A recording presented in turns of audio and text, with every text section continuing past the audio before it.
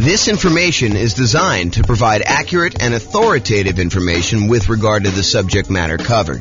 It is offered with the understanding that the presenters are not engaged in rendering legal, accounting, or other professional services. If legal advice or other expert advice is required, the services of a competent professional should be sought.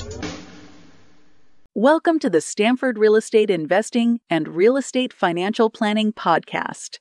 Learn all about investing in real estate in Stamford, Connecticut, with a combination of real estate financial planning and modeling with numbers specific to Stamford, plus syndicated, more generalized recordings of live and pre-recorded real estate investing classes, not all of them specific to Stamford. Be sure to stay tuned after the podcast for a message from our sponsors. Well, good morning and welcome, everyone. I am James Orr, and today we have a really interesting class, a class I've not really seen anyone teach to real estate investors before.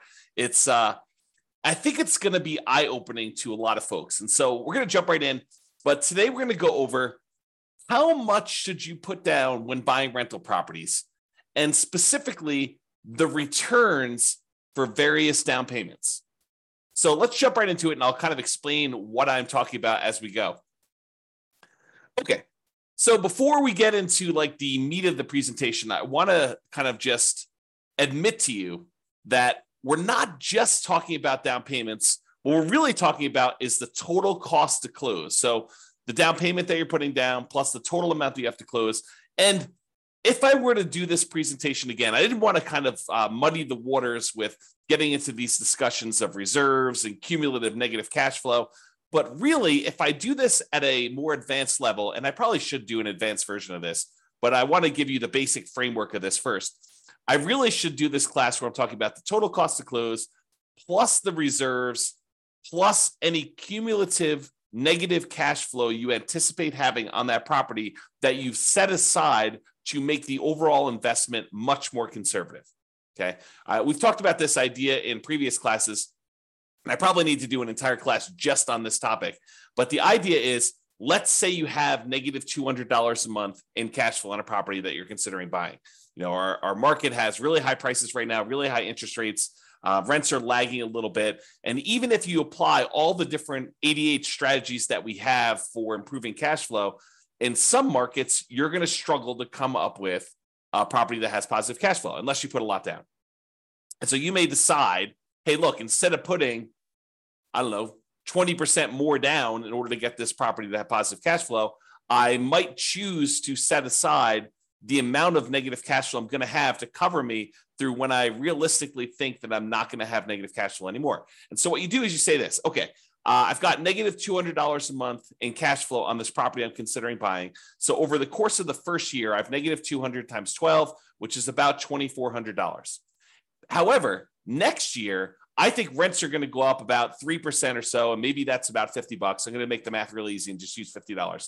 So rents are going to go up by about $50, which means my cash flow is not going to be negative $200 a month in year two. It's going to be negative $150. And I'm doing some really oversimplified math. Yes, you want to do the actual math to do this, but I'm just kind of doing some really rough math to show you exactly how this works. So $200 a month negative in year one. Now, because rents went up $50, you have about negative $150 in year two, which is about $1,800 negative cash flow. In year three, rents go up again a little bit, about 3%, which means about $50 a month in this case, for example, to make the math easier. So instead of having negative $150 a month in cash flow in year three, now you only have negative 100. You do that. So negative 100 times 12 months is about $1,200. The next year, rents go up a little bit more. You have $50 a month negative. So that's about $600 for the year in negative cash flow. And then after that, when rents go up again a little tiny bit, you have $50 more in rent, you don't have negative cash flow anymore. And so we could look at the next few years and say, well, in year one, we had negative 2,400. In year two, we had negative 1,800. In year three, we had negative 1,200. In year four, we had negative 600. And if we add all those together, which I probably should do that because I've used this example several times, but if you go add all those together, maybe it's negative $6,000. I don't know exactly how much it is. Add them all up and find out how much it is. And so if you say to yourself, look, I have this negative $200 a month in cash flow. If rents go up just a small 3% per year for the next, whatever that is, 5 years, the chance of me having negative cash flow after 5 years is really low. So I could take $6,000, set it aside in addition to my reserves, knowing that that will help cover any negative cash flow I might have on this property for the reasonable future that I see with having rents go up a tiny bit each year. Now, with that being said, do rents always go up? No, they do not. Is it possible you have a tenant in there and in order to keep the tenant in there, you don't raise the rent $50? Sure, and so it's only $25. If you want to be more conservative about this, set more aside.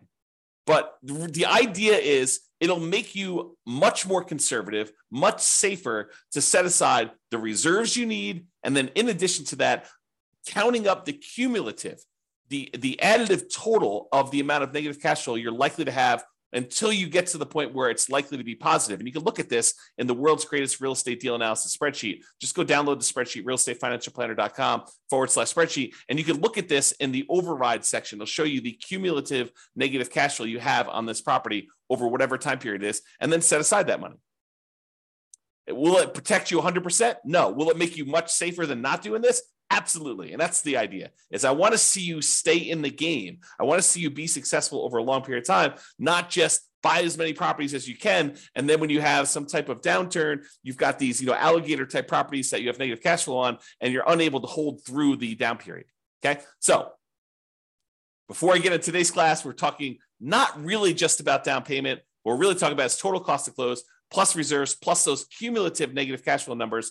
But now that I've said that, I'm telling you, I only use down payment to do the charts I'm doing today because I wanted to keep it simple and not mess it all up with all the reserves and total cost to close and the cumulative negative cash flow part. So in the future, I probably should do all of them together. Okay, that being said. So the question is this: how much should you put down when buying rental properties? And I think for a lot of real estate investors, it's, well, how much do I have to put down? But if you have a lot to put down, it becomes a really interesting question. It becomes the question of, what is optimal? What is going to be the best amount to put down? And part of you start thinking about this in terms of, well, what's my overall return going to be on the amount that I have to put down? Okay. So when you start thinking about this, here are some considerations. If you're going to do like a nomad strategy or a house hacker strategy where you're moving into the property and then you're ultimately going to use that property that you live in as an investment, whether that's nomading where you live in there for a year and then you convert it to a rental after a year, or house hacking where you're buying a property where you could rent out part of it, either renting rooms or you buy a duplex, triplex, or fourplex, and you're able to rent out the other units. Like whatever strategy you're doing where you're doing as owner-occupant interest rates are better than non-owner occupant interest rates. And significantly better. So if you're going to move into a property and live there, the interest rate you're going to get from a lender for putting the same amount down is going to be better than if you put the same amount down as a non-owner occupant, if you bought it as an investment property where you did not plan to move in.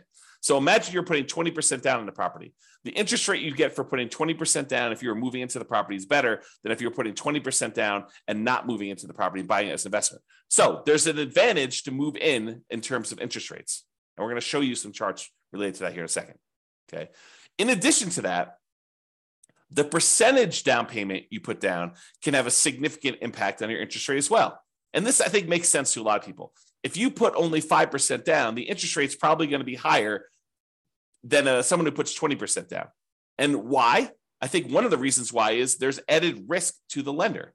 And the lender says, hey, look, for this added risk, I want a higher return on my money because there's a better chance that you are going to be foreclosed on, that you're not going to make the payments, you're going to walk away from the property, and that you're going to do it. I mean, just think about it from a very practical perspective. Think about it from your own perspective. If you put nothing into a deal, if you put nothing down in the property, you have nothing to lose except your credit score and reputation by walking away from the property.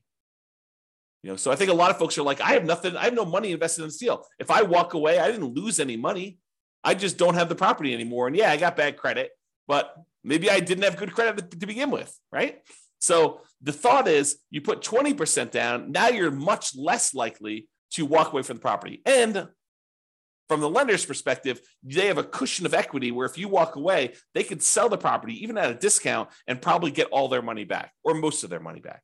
And that's why they like you put in 20% down. Okay. So whether you decide to own or occupy, or you don't own or occupy and you buy an investment property, the interest rates vary based on that. And the amount you put down percentage-wise impacts the interest rate as well. Now, some returns, remember there's 4 returns when we buy investment properties plus reserves, but there are 4 primary returns when we buy investment properties. We talk about this when we talk about my return quadrants. Appreciation, the tendency for property values to increase over time. That's what appreciation is. The tendency for property values to increase over time. Cash flow, the amount of cash flow you have. You take all the income on the property minus all the expenses on the property. What's left over is your cash flow. So the cash flow on the property, your debt pay down, how much you're paying down on the loan with each payment that you make over that whatever time period you're measuring. And then finally, the tax benefits of owning that rental property, what we like to call cash flow from depreciation. It's really your depreciation benefit times your tax rate, tells you approximately how much you're getting back in taxes by owning that rental property. Okay, so you have all 4 areas of return. Now, what's interesting is if you think about how many dollars of appreciation you got, how much in dollars the property went up in value, or how many dollars in cash flow you got for the year, or how many dollars you paid down in the loan, or how many dollars you got back in terms of cash flow from depreciation, some of those returns change depending on how much you put down. For example, if you put more down, you tend to have more cash flow. Think about it from the extreme. If you put nothing down on a property, your cash flow is going to be lower than if you put down 100% and you bought the property all cash, right? Just look at the extreme example of that. Can you see that when you put nothing down on a property, the amount you're going to get in cash flow is going to be lower. It's going to be a smaller dollar amount than if you put 100% down your property. Now, I'm not talking about the return on investment. I'm talking about the dollar amount of the return. There's no division by how much you had to put down. We're going to talk about that in a minute. Okay. So for now, realize that some of these dollar amount returns change depending on how much you put down. For example, cash flow would change. Now, what about appreciation? Does the amount that the property goes up in value change depending on how much you put down? The answer is no. If you go buy a $400,000 property and it goes up 3% in that year, it went up $12,000. It doesn't matter if you put nothing down, it still went up $12,000. Or if you put $400,000 down, it still went up $12,000. So the dollar amount of return stays the same no matter how much you put up for appreciation. But for cash flow, it changes based on how much you put up. It also changes how much debt you pay down. And think of the extreme example. If you put nothing down, the amount you're paying down on debt is a certain amount. If you put 100% down, where you have no loan at all, the amount you put down is 0. So the more you put down, the less your debt pay down tends to be. There's some exceptions, whether you do 30-year loan or 15-year loan, but if you're doing the same term of loan, then that's the same. It makes sense. It's what I'm talking about here. Okay, we're doing comparison, same loan term to loan term. Okay, and finally, your depreciation benefit. Your depreciation benefit stays the same in terms of dollars, whether you put 100% down or 0 down. You still get the same tax benefits, whether you put nothing down or you put 100% down when you buy a property. Okay. So what's interesting though, as I hinted at, even if the dollars stay the same, even if the amount of appreciation you got is always $12,000 as an example, the return on investment would change depending on how much you put down. So now you're talking about return on investment is the dollar amount you earned divided by how much you put down in order to get that. Well, if you put almost nothing down, the return you get with $12,000 on the top and a 0 on the bottom is basically infinite. If you put a really, really small amount down, the return is going to be really, really high because maybe you're getting $12,000 in return from appreciation and you only have $1,000 in the deal. Well, that's a really, really good, very high return on investment number. But what if you had to put the $400,000 down in order to get that $12,000 in return from appreciation? Well, now you only have a 3% return on investment. So your return on investment goes down. So even if the dollars stay the same, the amount you have to put down affects the return on investment. And the same holds true for return on equity, which I'm not going to cover in today's presentation. Okay. But these returns vary depending on how much you put down. So the question is, how much should I put down? Well, we're going to talk about that today. I'm going to show you how these returns vary on a single property. And I'll just point out here that when I did this class initially, this was not the first time I've taught this class, but Matt Weaver with Excel Financial Group provided the mortgage quotes I used to create the original versions of the following charts. However, I've since estimated to make the changes for our current interest rate environment. These charts would look different during different times. So if you really wanted to recreate the charts I've created here, you will want to go through and update the charts with your latest data from your mortgage broker. And most mortgage brokers do not like sitting on the phone with you while you go through and ask them for, 20 different quotes on 20 different down payments. Okay. Some will, most don't like it. Just a lot of work. Okay. With that being said, let's take a look at some charts. Because I love some charts. All right.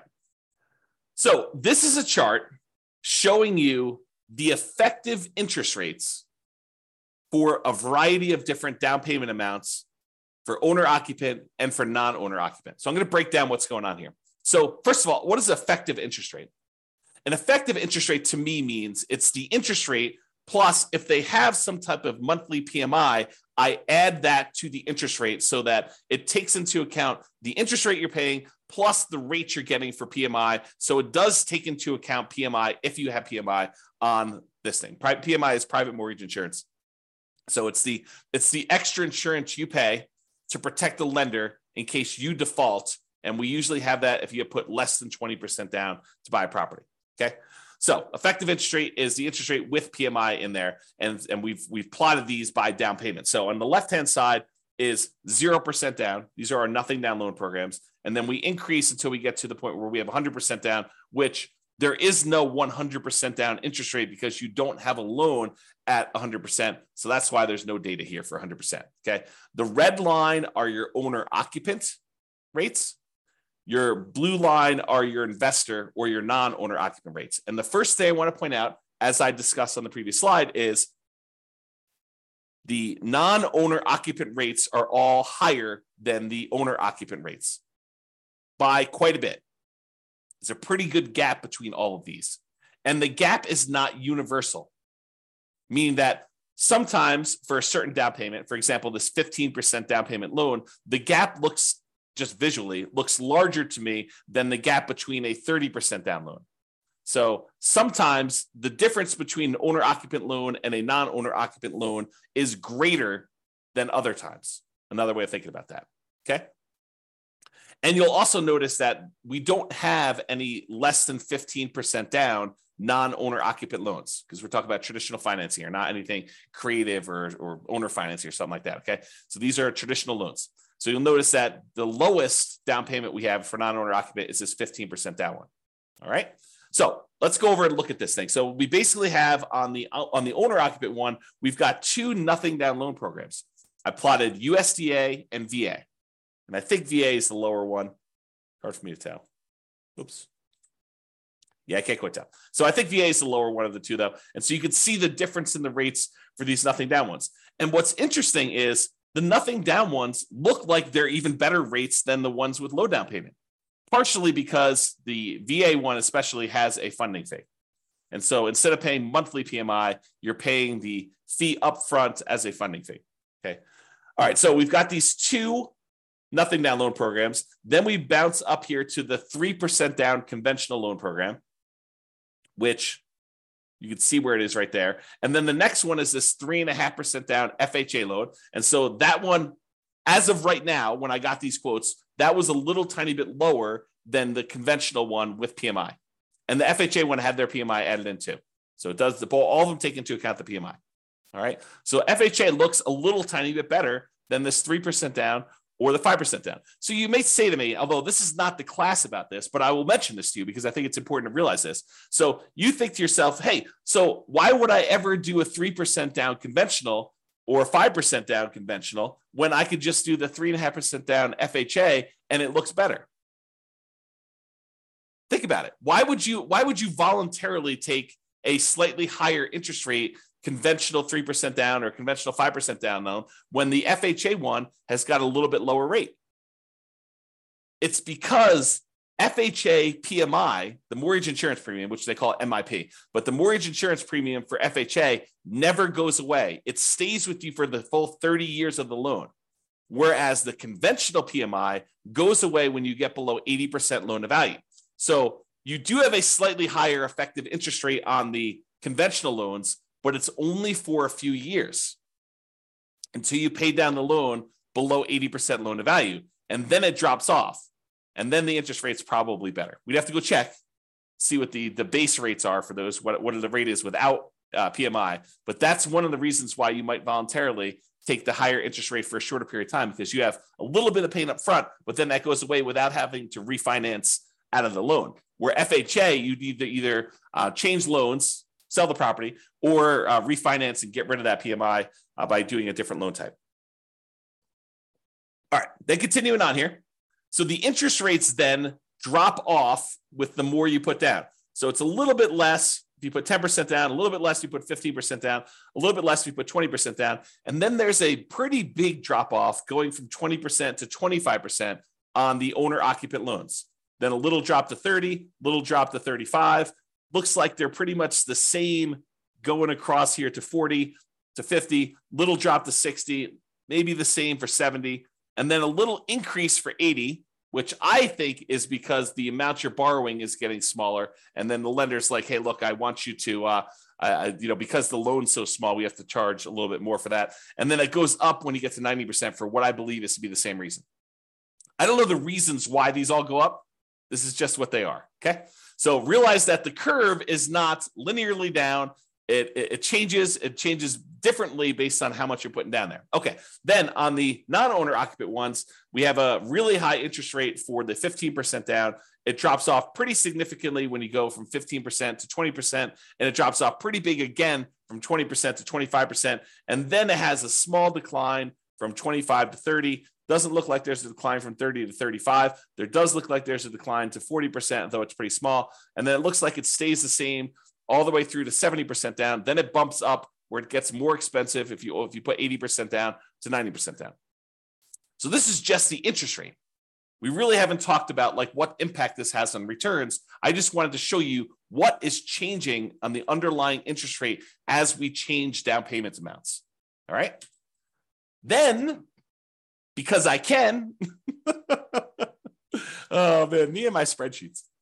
So because I can in the spreadsheet, I show you, hey, look, I assume you're buying I think I did $500,000 property, but you're buying a $500,000 property, and it's very similar to regardless of what price you're doing, but this is just to kind of give you a static snapshot. So I take the interest rate you're getting, and I calculate out what your monthly payment would be, putting that amount down and getting that particular interest rate. And now I could show you approximately what your monthly payment would be. And you could see the monthly payment for the non-owner occupant, the blue line, is higher than the monthly payment for all of the corresponding owner occupant ones. So the thought is, if you can get an owner occupant loan, if you're willing to do no matter house hack, you're going to have an advantage in monthly payment, which is going to result in you having slightly higher cash flow with the same strategy. Right? So if you do owner occupant, you get a better loan, you get better monthly payment, so you have better cash flow if you decide to put the same amount down. So in this case, the 0% down ones, they're right here. This is the 3% down loan, which is interesting because the monthly payment for the 3% down conventional financing is really a little tiny bit less than if you had put a full 15% down non-owner occupant. Mind blown. So you could put 3% down as an owner occupant and have just the tiniest bit lower monthly payment than if you had a 15% down non-owner occupant investor loan, which is crazy to think about. In fact, all of the loans are cheaper than that 15% down non-owner occupant, if I'm looking at this right. Okay. All right. FHA loan is a little bit cheaper than the 3% down. Again, for that reason we talked about before. The 5% down is cheaper than the 3% down. And then this is the 10% down. And the 10% down, putting 10% down as an owner occupant seems to have slightly better mortgage payment than if you put 20% down as an investor. You put half as much down, 10%, if you're willing to move into the property, live there for a year, then convert the property to a rental, or if you're willing to buy a house hack and you're willing to live in the property and do that there. Okay, so that's kind of interesting. Then there's 50% down, so you can just see how these go until eventually you get down to putting 100% down. The payments are both 0. Okay, and these do include PMI. So it's principal, interest, and the PMI payment. Okay. All right. I think that's all I had to say about this chart. Then this shows you if we have an owner-occupant loan and a non-owner-occupant loan with the same down payment percentage. For example, we don't have non-owner-occupant loans, investor loans, for less than 15% down. So we can't compare, 0% down, 3% down, 3.5% down, and 5% down, and 10% down. But we do have a 15% down loan for both the owner-occupant and for the investor loans. And so now I can show you just the pure dollar amount difference between these two loan payments, if you got an owner-occupant and a non-owner-occupant. And so for putting 15% down, the monthly payment difference, which is also, by the way, probably the difference in cash flow, the improvement in cash flow, it's $500 better if you put 15% down to be an owner-occupant than to be a non-owner-occupant.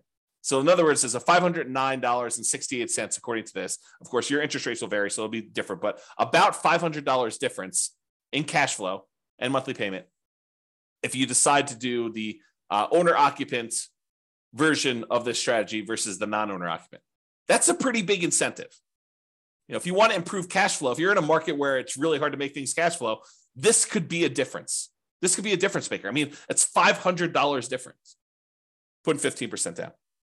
If you put 20% down, it's about $350 different.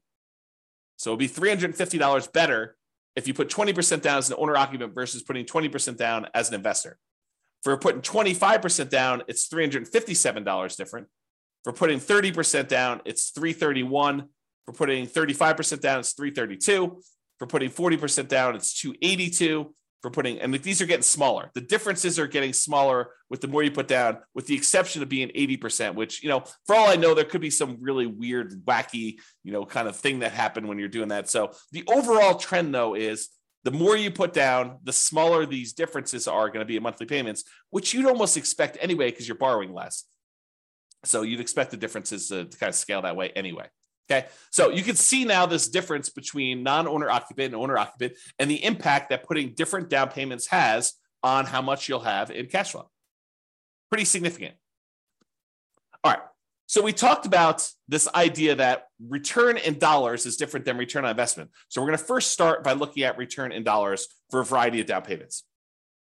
And remember before, I told you about the 4 different areas of return. You have appreciation, the tendency for property values to increase over time. You have depreciation, which are those tax benefits of owning a rental property. You have cash flow, which is all the income you have on the property minus all the expenses, including your principal and interest, your mortgage payment, your taxes, your insurance, your vacancy, your management, your maintenance. All of those things get subtracted out. So this is really true cash flow after all expenses. And then you have your debt pay down, how much you paid down on the loan during whatever period we're measuring here, usually a year. Okay. So you have those 4 areas of return: appreciation, depreciation, cash flow, and debt pay down. And each one is shown on this chart using a different color. So appreciation is blue, depreciation is yellow, cash flow is green, and debt pay down is red. You'll notice they also match the colors we typically use when we talk about the return quadrants, because these are the returns in the return quadrants that we talked about. All right. Now, what I did here is I showed you the amount. It's an annual amount from year 1, assuming you can rent the property in year 1, which technically you can't rent an owner-occupant property in year 1 because it's an owner-occupant property unless you're renting, getting tenants in there, and it happens to be the same amount you're getting for regular rent. But it shows you the amount annualized return, and I'm using year 1 just to make the math simpler. And it shows you all the different loan types. Right here is the cutoff. Right here is the cutoff between owner-occupant, and then these to the right of here are investor. So you could see where they kind of like change pattern abruptly. That's where it changes from owner-occupant loans. These are all the owner-occupant loans, and these are all the investor loans. And so I show you the down payment amount. So these are the 2 0% down ones. This is 3% down, 3.5% down, 5% down, 10, 15, 20, 25, all the way up to 100% down. And then we switch back over to investor, 15%, 20%, 25, whatever it is to get through all theirs. Okay? All right. So this is what we're talking about now. So you got all these loan programs here, and it shows you the returns we're getting for various things. So one of the things I want to point out is what varies and what stays the same? I kind of covered this during the intro, but I'm going to cover it again here because you can see these charts and they look really busy. It's hard to tell exactly what's going on. So here's what is changing and what's the same. So first of all, what stays the same? What stays the same is appreciation. The property value is going up that amount no matter what you put down on it. And then depreciation. The tax benefits you get from owning that rental property are the same no matter how much you put down. Okay, so that's these two over here. And it shows you the dollar amount is the same no matter what loan program you got. It looks like in this particular case on about a $500,000 property, which I believe is what I use for this, it's about $18,000 a year in benefit from that first year. And about $15,000 of it is appreciation, is the property value we're estimating is going up about 3% a year. It's about keeping pace with inflation, if you think of it that way, on a $500,000 property. And then here's the depreciation benefit, the tax benefits of owning this rental property, the cash flow from the depreciation, how much we're getting there. And you can see that difference there. Okay, about $3,000 or so. All right.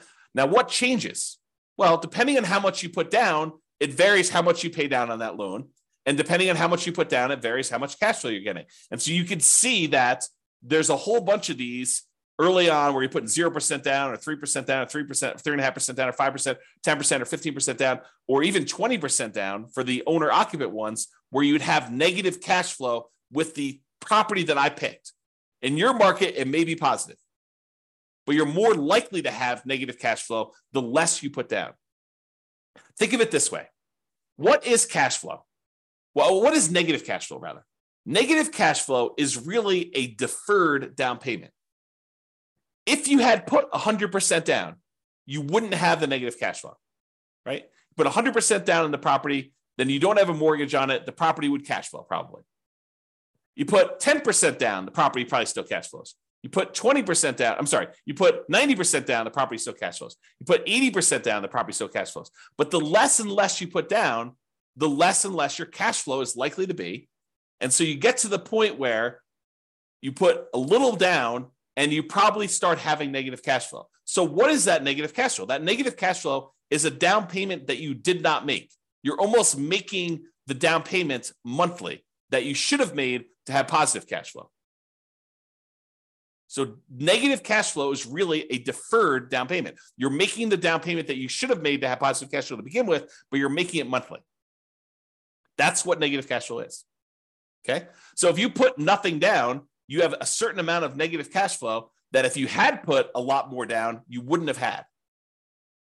So you can see here, though, how much in dollars the negative cash flow is on these properties.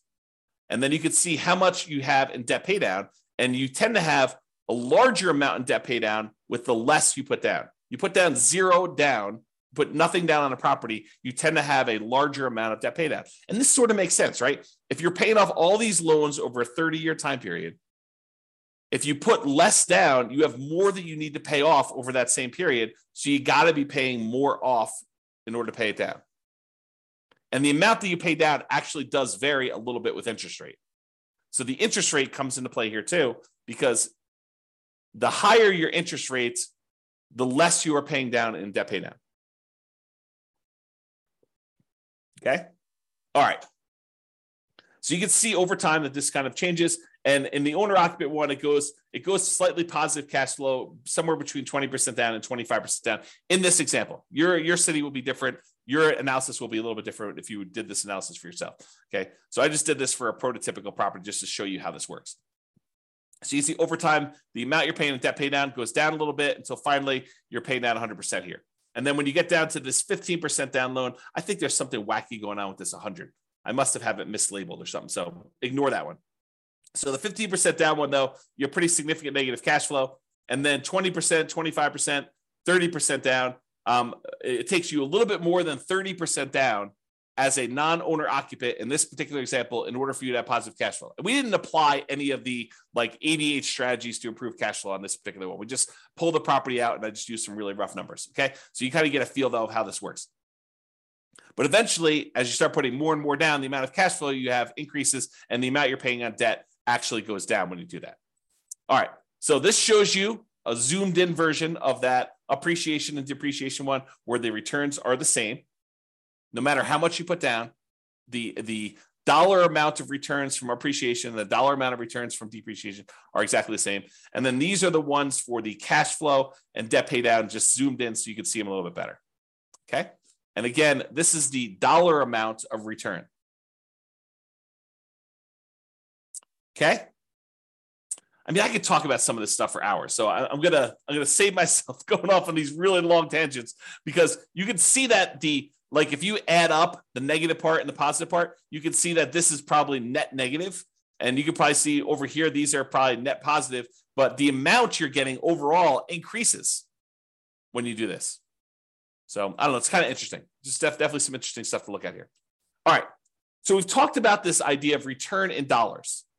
Now we're going to say, what is the return on what we had to invest in order to get that dollar amount, right?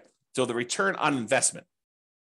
And so this shows you the return on investment. How many dollars we had in appreciation, how many dollars we had in depreciation, how many dollars we had in cash flow, how many dollars we had in paying down a loan, divided by how much we had to invest in order to get that deal. So if we had to invest, nothing down plus some closing costs, you could see that there. If we had to invest, 50% down in order to get those, you could see those there. And you'll notice what happens is when we have very little in the deal, like 0% down plus some closing costs, you'll see that the returns look really, really, really high, right? Like the return here, not including cash flow, because cash flow is negative, is over 500% for the two nothing down loan programs. If you subtract out whatever the negative ones here, it's probably in the 350% return range.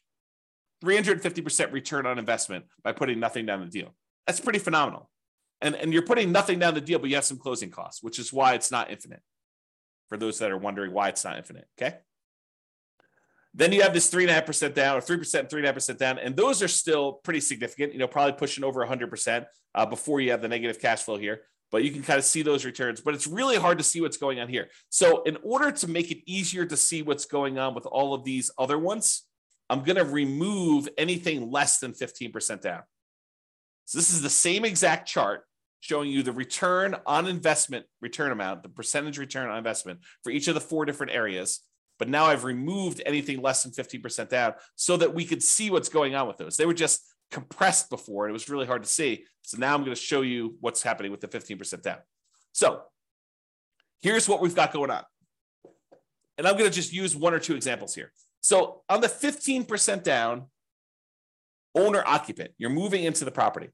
You've got some negative cash flow here. The negative cash flow return looks like it's about negative 7% return on what you had to put down. So if you put 15% down plus some closing costs, you have negative cash flow on this property at about negative 7% of the return of the amount you had to put into the deal in order to do that. However, from appreciation, you've got probably about positive 18% return.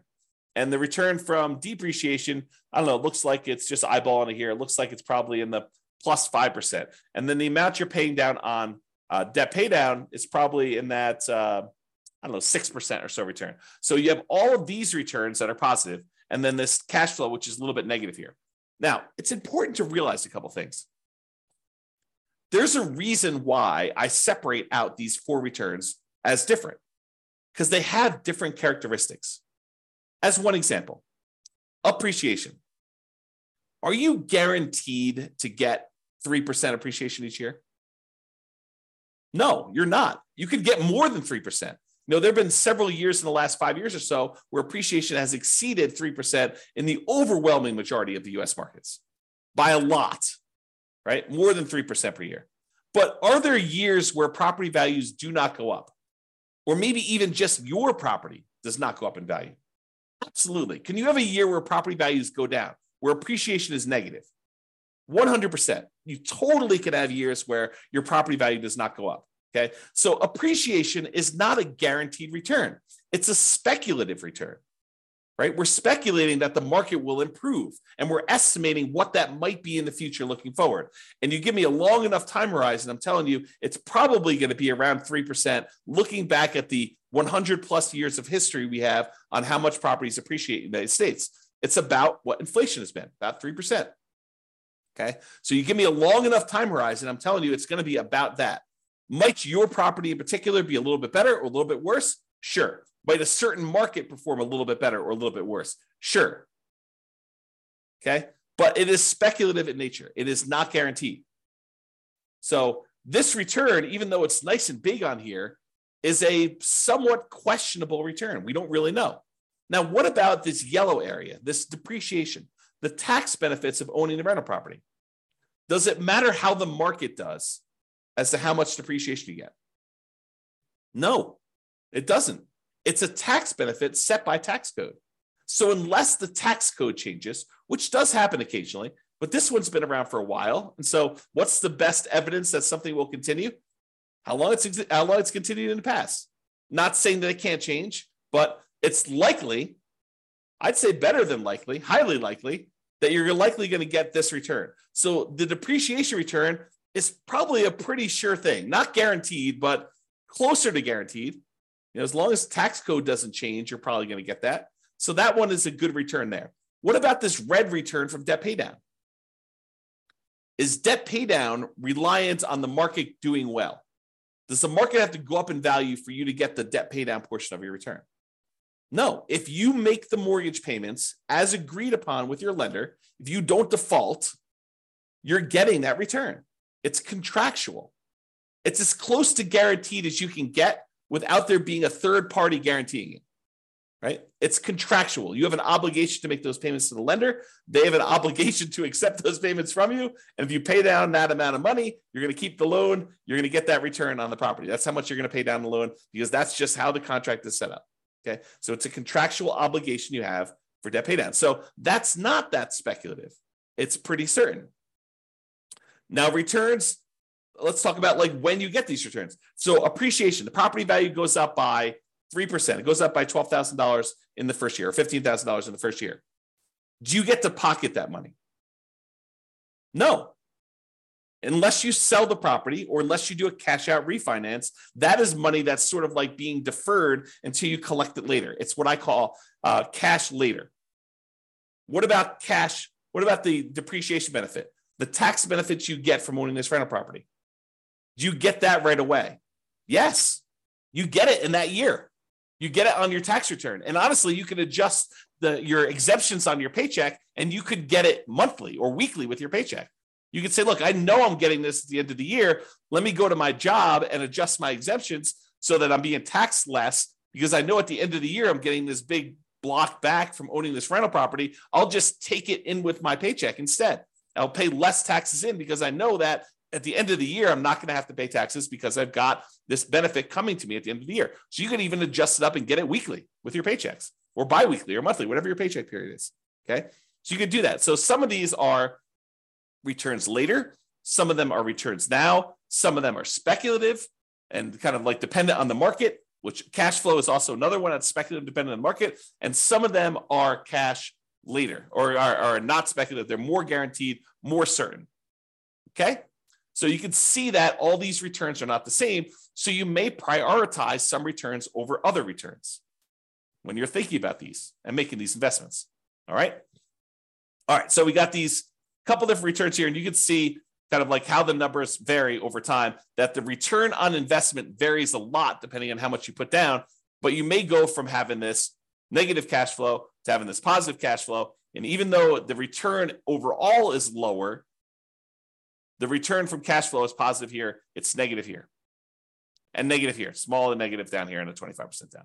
Okay. And you can see how they compare to the investor loans versus the non-investor loans, the owner occupant versus the non-owner occupant loans here. So for example, a 25% down looks like the return's about, 18% here. For 25% down for the non-owner occupant, it looks like it's about 18 minus whatever this is. So minus like 3 or so probably about 15. So it's a little bit less as a return on investment by doing the investor loan for 25% down as an example.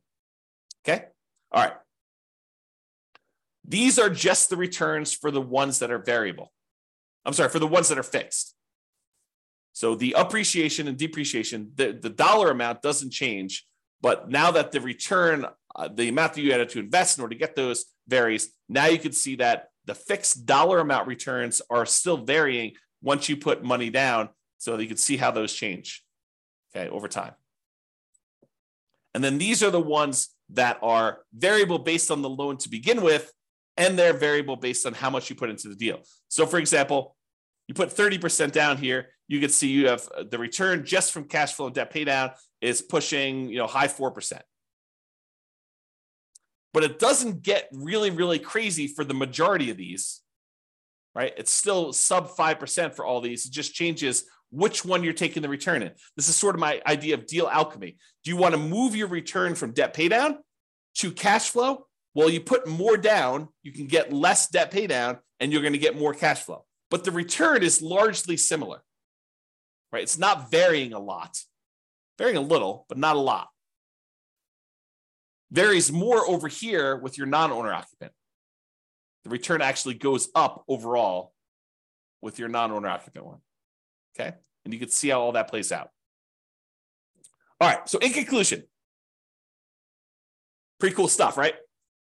Interest rates vary based on owner occupant and non-owner occupant pretty significantly. Interest rates vary based on the loan program, which makes sense to you, right? Doing VA loan versus USDA loan program changes a little bit. Interest rates vary based on down payment amount, which I think is surprising for a lot of folks. Some dollar returns vary depending on how much you put down. So you put more down, you get more cash flow. You put more down, you get less debt pay down. Others don't. Doesn't matter how much you put down, your appreciation, the dollar amount of appreciation is going to be the same. Doesn't matter how much you put down, the dollar amount from depreciation, the tax benefits of owning the rental property are going to be the same. And not all returns are the same. Each return type has different characteristics. Some are speculative, some are not speculative. Some are cash now, some are cash later. So some have different tax rates, some have the other tax rates. The time you take to learn about these differences, to understand them and apply what you learn to your own situation is worth doing. You should go ahead and take the time and think about this stuff and think about what makes sense for you, what your goals are, and how to do that. Okay. If you need help applying this, that's what we do in the coaching stuff. So go ahead and reach out about doing that. All right. That's it. This has been James Orr. Hope you've enjoyed this class. I certainly did. I think we should do an advanced version at some point in the future. If you think we should, go ahead and reach out and let me know. We can go ahead and do those. And this has been James Orr. Have a great day. Bye-bye for now. With home prices up, mortgage interest rates up, and rents up, but not quite enough to counteract the higher prices and interest rates, cash flow on rental properties in Stamford is harder than ever. Book a call with the Real Estate Financial Planner to apply our proprietary 88 strategies to improve cash flow on your rentals. See the show notes for a link to schedule your call and improve your cash flow today. If you're a real estate agent, lender, or professional in Stamford that wants to help our real estate investor listeners, consider reaching out to learn about collaboration opportunities with this podcast. We'd love to add more value to our listeners by having you assist our investors buy, sell, and finance their real estate investments. See the show notes to schedule a call to discuss collaboration opportunities.